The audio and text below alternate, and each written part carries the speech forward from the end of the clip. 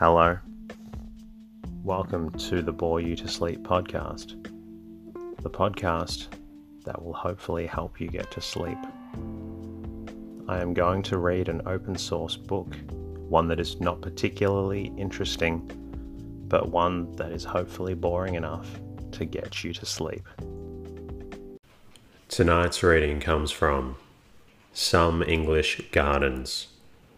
Published in 1904, this story looks at English gardens at the turn of the 20th century. My name is Teddy, and I aim to help people everywhere get a good night's rest. Sleep is so important, and my mission is to help you get the rest that you need. The podcast is designed to play in the background while you slowly fall asleep.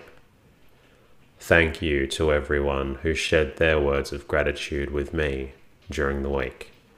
I hope you all enjoyed the Easter break and are getting the rest that you need. Firstly, a huge thank you to White as Heidi for becoming a new $5 patron on Patreon. Your monthly contribution is truly appreciated. Thank you to Abby for your lovely Easter message through the website. Thank you to BJ Robinson from Murrumbeena. I'm glad to know someone in my hometown of Melbourne is benefiting from the podcast. Thank you to Diane Saunderson for your message on Facebook. Thank you also to Pandora, Gil Gaming, and Samantha Strange for your lovely messages on Instagram. I appreciated the messages that each of you wrote. Thank you. And finally, thank you to Shannon Guile for your recommendation on Twitter. Thank you always to all the patrons and sponsors who continue to support the show financially with a monthly contribution. Whether it's $1 or $5, your support allows me to bring out more episodes to help those who need them. If you would like to sponsor the show because the podcast helps you fall asleep, please visit boreyoutosleep.com. If I've missed any of your comments or messages, please send me a message through the website so I can thank you personally. Your reviews and messages mean a great deal to me. In the meantime, lie back, relax, and enjoy the readings. Some English Gardens by George S. Algard. Preface. The publication of this collection of reproductions of watercolor drawings would have been impossible without the willing cooperation of the owners of the originals. Special acknowledgement is therefore due to them for their kindness and courtesy, both in consenting to such reproduction and in sparing the pictures from their walls.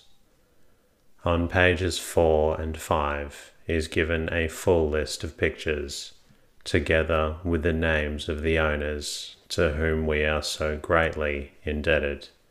We have also had the valuable assistance of Mr. Marcus B. Huish of the Fine Arts Society, who has taken the greatest interest in the world from its inception. Chapter 1. Brockenhurst. The English gardens in which Mr. Algard delights to paint are for the most part those that have come to us through the influence of the Italian Renaissance, those that in common speech we call gardens of formal design. The remote forefathers of these gardens of Italy, now so well known to travellers, were the old pleasure grounds of Rome and the neighbouring districts, built and planted some 1600 years ago. Though many relics of domestic architecture remain to remind us that Britain was once a Roman colony, and though it is responsible to suppose that the conquerors brought their ways of gardening with them, as well as their ways of building, Yet nothing remains in England of any Roman gardening of any importance, and we may well conclude that our gardens of formal design came to us from Italy, inspired by those of the Renaissance, though often modified by French influence. Very little gardening, such as we now know it, was done in England earlier than the 16th century. Before that, the houses of the better class were places of defence, castles, closely encompassed with wall or moat, the little cultivation within their narrow bounds being only for food, none for the pleasure of garden beauty. But when the country settled down into a peaceful state, and men could dwell in safety, the great houses that arose were no longer fortresses, but beautiful homes both within and without, enclosing large garden spaces, walled with brick or stone, only for defence from wild animals, and divided or encompassed with living hedges of yew or holly or hornbeam, to break wild winds and to gather on their sunny sides the life-giving rays that flowers love. So grew into life and shape some of the great gardens that still remain, in the best of them the old Italian traditions, modified by gradual and insensible evolution into what has become an English style. For it is significant to observe that in some cases, where a classical model has been too rigidly followed, or its principles too closely adhered to, that the result is a thing that remains exotic, that will not assimilate with the natural conditions of our climate and landscape. What is right and fitting in Italy is not necessarily right in England. The general principles may be imported, and may grow into something absolutely right, but they cannot be compelled or coerced into fitness, any more than we can take the myrtles and lentisks of the Mediterranean region and expect them to grow on our Middle England hillsides. This is so much the case with what one may call the temperament of a region and climate, that even within the small geographical area of our islands, the comparative suitability of the more distinctly Italian style may be clearly perceived, for on our southern coasts it is much more possible than in the much colder and bleaker Midlands. Thus we find that one of the best of the rather nearly Italian gardens is at Brockenhurst in the New Forest, not far from the warm waters of the Solent. The garden in its present state was laid out by the late Mr. John Morant, one of a long line of the same name, owning this forest property. He had absorbed the spirit of the pure Italian gardens, and his fine taste knew how to bring it forth again and place it with a sure hand on English soil. It is none the less beautiful because it is a garden almost without flowers. So important and satisfying are its permanent forms of living green walls, with their own proper enrichment of bole and spire, bracket and buttress, and so fine is the design of the actual masonry and sculpture. The large rectangular pool, known as the canal, bordered with a bold curb, has at its upper end a double stairway. The retaining wall at the head of the basin is cunningly wrought into the buttress and niche. Every niche has its appropriate sculpture, and each buttress pier its urn-like finial. On the upper level is a circular fountain, bordered by the same curb in lesser proportion, with the stone vases on its circumference. The boardwalk on both levels is bounded by close walls of living. On the upper level, swinging round in a half circle, in which are cut arched niches. In each leafy niche is a bust of a Caesar in marble, on a tall term-shaped pedestal. Orange trees in tubs stand by the sides of the canal. This is the most ornate portion of the garden, but its whole extent is designed with equal care. There is a wide bowling green for quiet play, turf walks within walls of living green.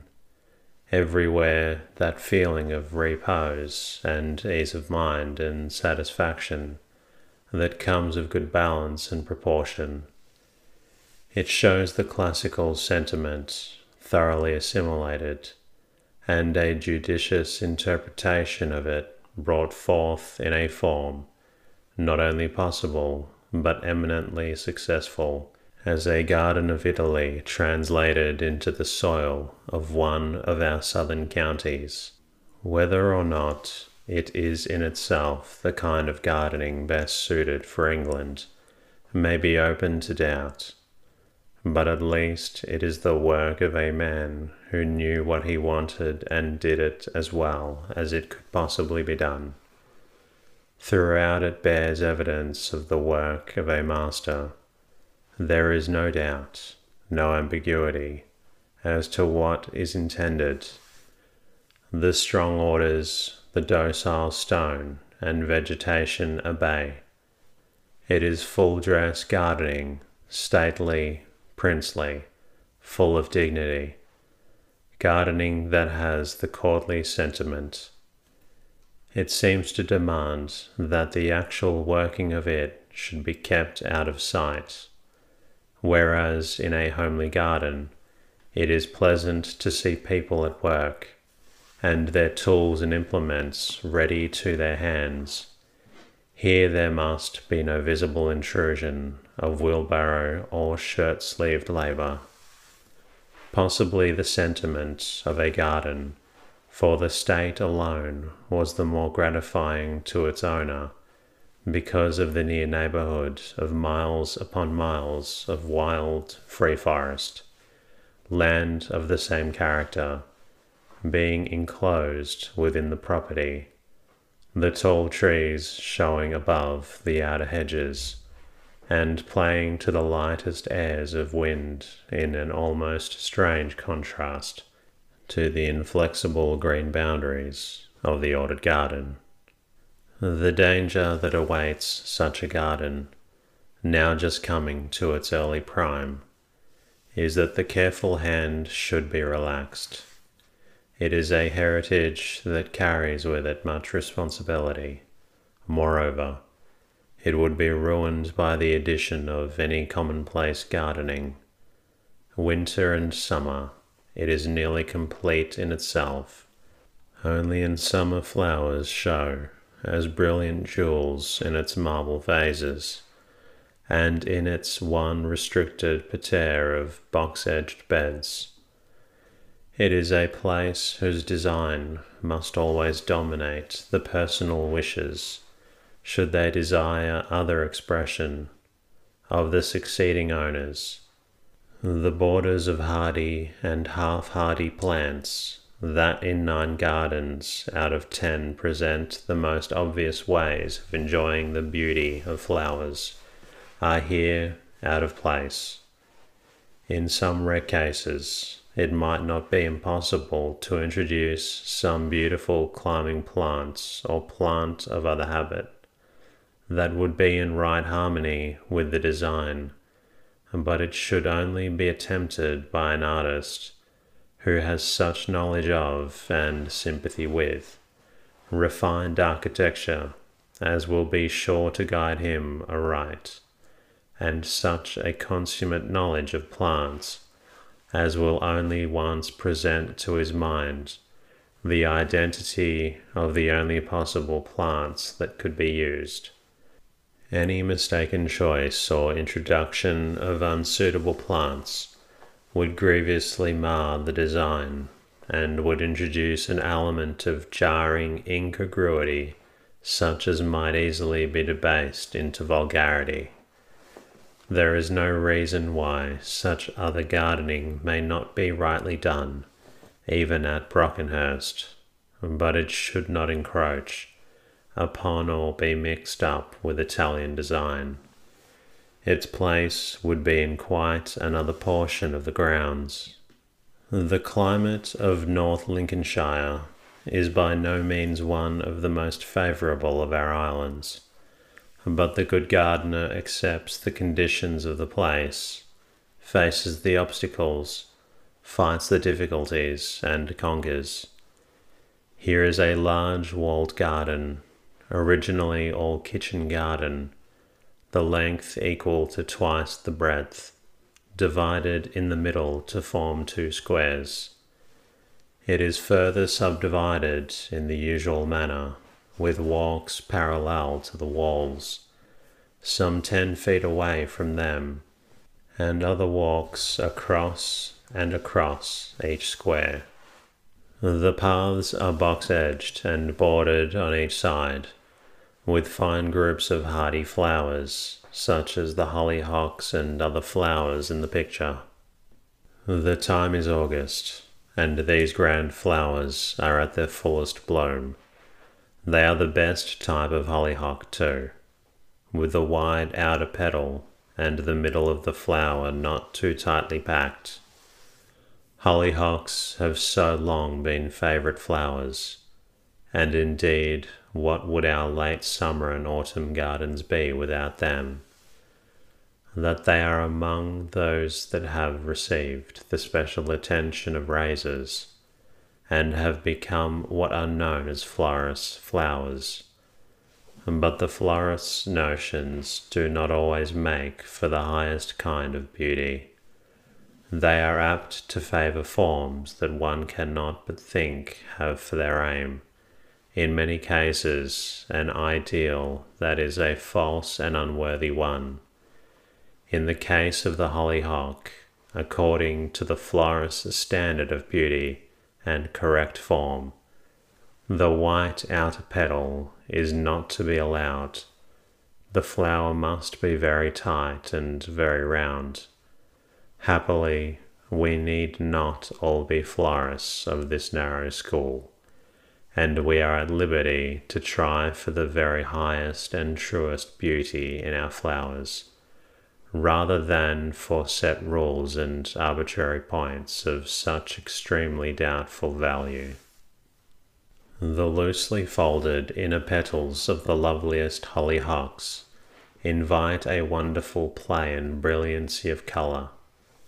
Some of the colour is transmitted through the half-transparency of the petal's structure. Some is reflected from the neighbouring folds, the light striking back and forth with infinitely beautiful trick and playful variation, so that some inner regions of the heart of a rosy flower, obeying the mysterious agencies of sunlight, texture, and local colour, may tell upon the eye as pure scarlet, while the wide outer petal, in itself generally rather lighter in colour, with its slightly waved surface and gently frilled edge, plays the game of give and take with light and tint in quite other, but always delightful ways.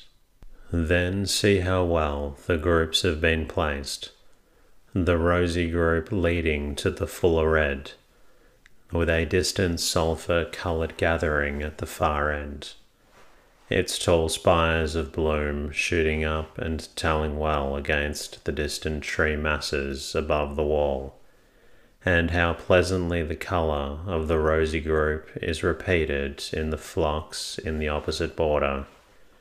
And what a capital group that is, near the hollyhocks of that fine summer flower, the double-crowned daisy, with the bright glimpses of some more of it beyond.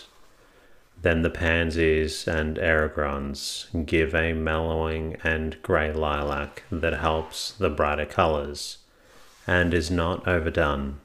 The large fruit tree has two spreading a shade, to allow of much actual bloom immediately beneath it, so that here is a patch of butcher's broom, a shade-loving plant. Beyond, out in the sunlight again, is the fine herbaceous clematis, whose excellent qualities entitle it to a much more frequent use in gardens. The flower borders are so full and luxuriant, and they completely hide the vegetable quarters within, for the garden is still a kitchen garden as to its main inner spaces.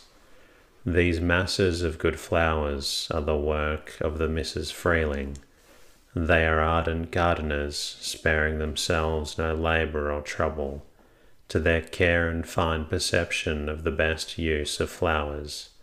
The beauty and interest of these fine borders are entirely due. Indeed, this garden is a striking instance of the extreme value of personal effort combined with knowledge and good taste. These qualities may operate in different gardens in 100 varying ways, but where they exist, there will be, in some form or other, a delightful garden. Endless are the possibilities of beautiful combinations of flowers, just as endless is their power of giving happiness and the very purest of human delight. So also the special interest of different gardens that are personally directed by owners of knowledge and fine taste would seem to be endless too, for each will impress upon it some visible issue of his own perception or discernment of beauty. About the house and lawns are other beds and borders of herbaceous flowers of good grouping and fine growth. 40 years ago, lying lost up a narrow lane that joined a track across a wide green common, this ancient timber-built manor house could scarcely have been found but by someone who knew the country and its byways well.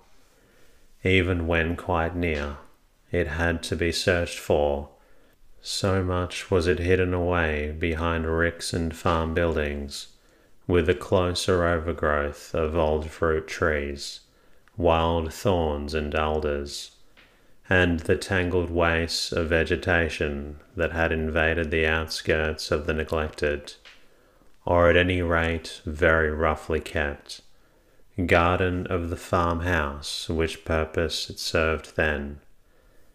What had been the moat could hardly be traced as a continuous watercourse. The banks were broken down and overgrown. Water stood in pools here and there. Tall grass, tussocks of sedge, and the rank weeds that thrive in marshy places had it all to themselves.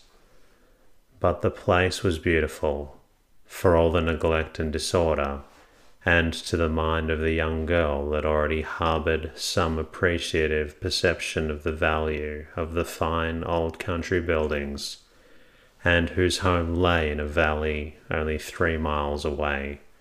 Tangley was one of the places within an easy ride that could best minister to that vague, unreasoning delight, so gladly absorbed and so keenly enjoyed by an eager and still almost childish imagination. For the mysteries of romantic legend and old tales still clung about the place, stories of an even more ancient dwelling than this one of the 16th century.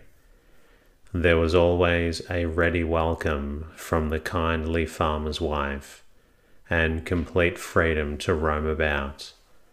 The pony was accommodated in a cow stall, and many happy summer hours were spent in the delightful wilderness, with its jewel of a beautifully wrought timbered dwelling that had already stood for 300 years. In later days, when the whole of the Grantley property in the district was sold, Great Tangley came into the market.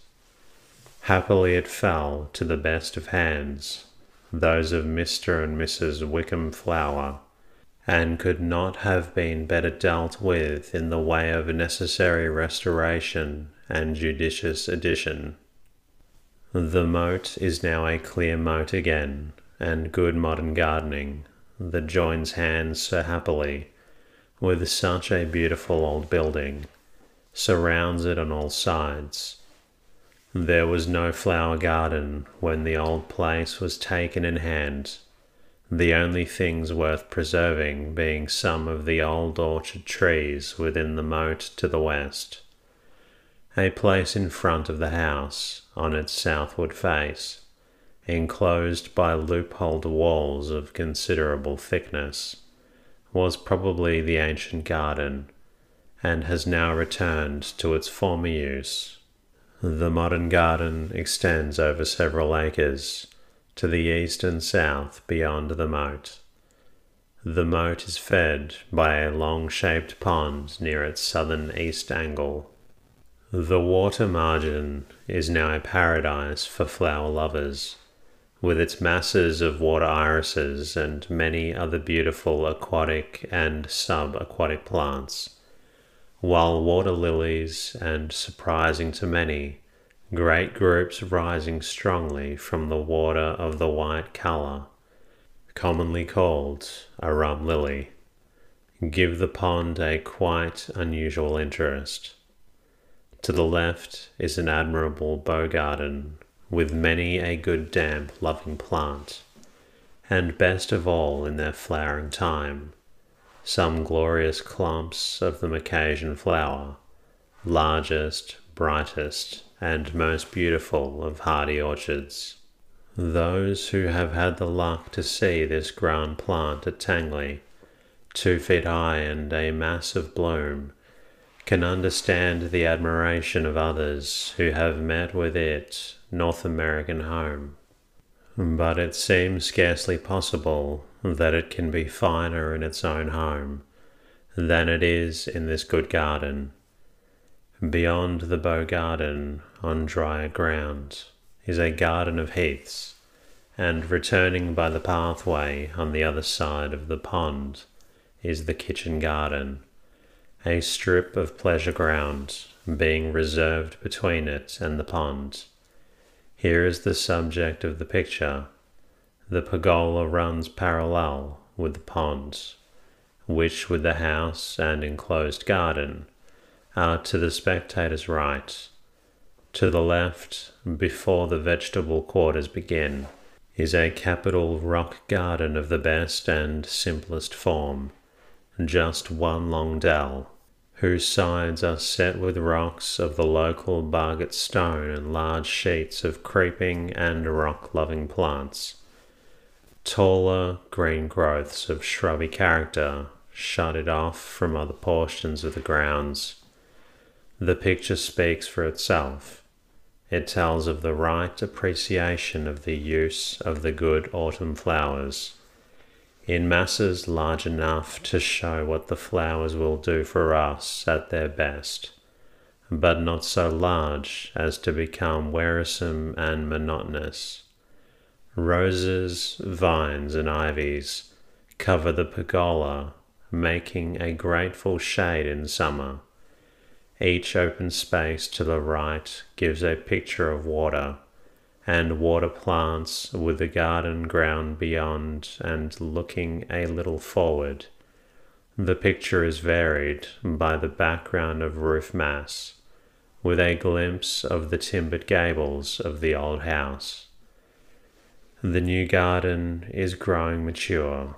The yews that stand like gate towers flanking the entrance of the green-covered way have grown to their allotted height, doing their duty also as quiet backgrounds to the autumnal flower masses. In the border to the left are Michael daisies, French marigolds, and lower growth of stocks. To the right is a dominating mass of the great white Proethrium, grouped with pink Japan anemone, Veronicas, and yellow snapdragon. Japan anemone, both pink and white, are things of uncertain growth in many areas of drier soil, but here in the rich alluvial loam of a valley level, they attain their fullest growth and beauty. Bulwick Hall in Northamptonshire, the home of the Tyrone family, but when the pictures were painted in the occupation of Lord and Lady Henry Grosvenor, is a roomy, comfortable stone building of the 17th century. The long, low, rather plain-looking house of 2 stories only is entered in an original manner by a doorway in the middle of the stone passage, at right angles to the building and connecting it with a garden house. The careful classical design and balustraded parapet of the outer wall of this entrance, and the repetition of the same, only with arched openings to the garden side, scarcely prepare one for the unadorned house front, but the whole is full of a quiet, simple dignity that is extremely restful and pleasing. Other surprises of the same character await one in further positions of the garden. Passing straight through the entrance gate, there is a quiet space of grass, a level court with flagged paths, bounded on the north by the house and on the east and west by the arcade and the wall of the kitchen garden. The ground falls slightly southward, and the 4th side leads down to the next level by grass slopes and a flight of curved steps widening below. Trees and shrubs are against the continuing walls to the right and left, and beds and herbaceous borders are upon the grassy space. The wide green walk between long borders of hardy plants, leading forward from the foot of the steps, reaches a flower-bordered terrace wall, and passes through it by a stone landing to steps to right and left on its further side. A few steps descend in twin flights to other landings, from which a fresh flight of each side reaches the lowest garden level, some 9 feet below the last. The whole of this progression, with its pleasant variety of surface treatment and means of descent, is one direct line from a garden door in the middle of the house front. The lowest flight of steps, the subject of the first picture, has a simple but excellent wrought iron railing, of that refined character common to the time of its making. It was draped, perhaps rather over-draped, when the picture was painted, with a glory of Virginia creeper, in fullest gorgeousness of autumn colouring. This question of the degree to which it is desirable to allow climbing plants to cover architectural forms is one that should be always carefully considered. Bad architecture abounds throughout the country, and free-growing plants often play an entirely beneficent part in concealing its mean, or vulgar, or otherwise unsightly character. But where architectural design is good and pure, as it is at Bulwick, care should be taken in order to prevent its being unduly covered. Old brick chimney stacks of great beauty are often smothered with ivy, and the same insidious native has obliterated many a beautiful gate pier and panelled wall. But the worst offender in modern days has been the far-spreading Amalposis veitchi, useful for covering of mean or featureless buildings, but grievously and mischievously out of place when, for instance, ramping unchecked over the old brickwork of Wolsey's palace at Hampton Court. Some may say that it is easily pulled off, but this is not so, for it leaves behind, tightly clinging to the brick surface, the dried-up sucker and its tentacle, desiccated to a consistency like iron wire. And that concludes tonight's readings. I hope you've enjoyed hearing about English gardens and what tends to happen inside them when they are well kept. I'll be working on bringing you another episode, but hopefully you're feeling tired now. If you're not quite tired yet, please feel free to listen to another episode of the Boy to Sleep podcast. Until next time, good night.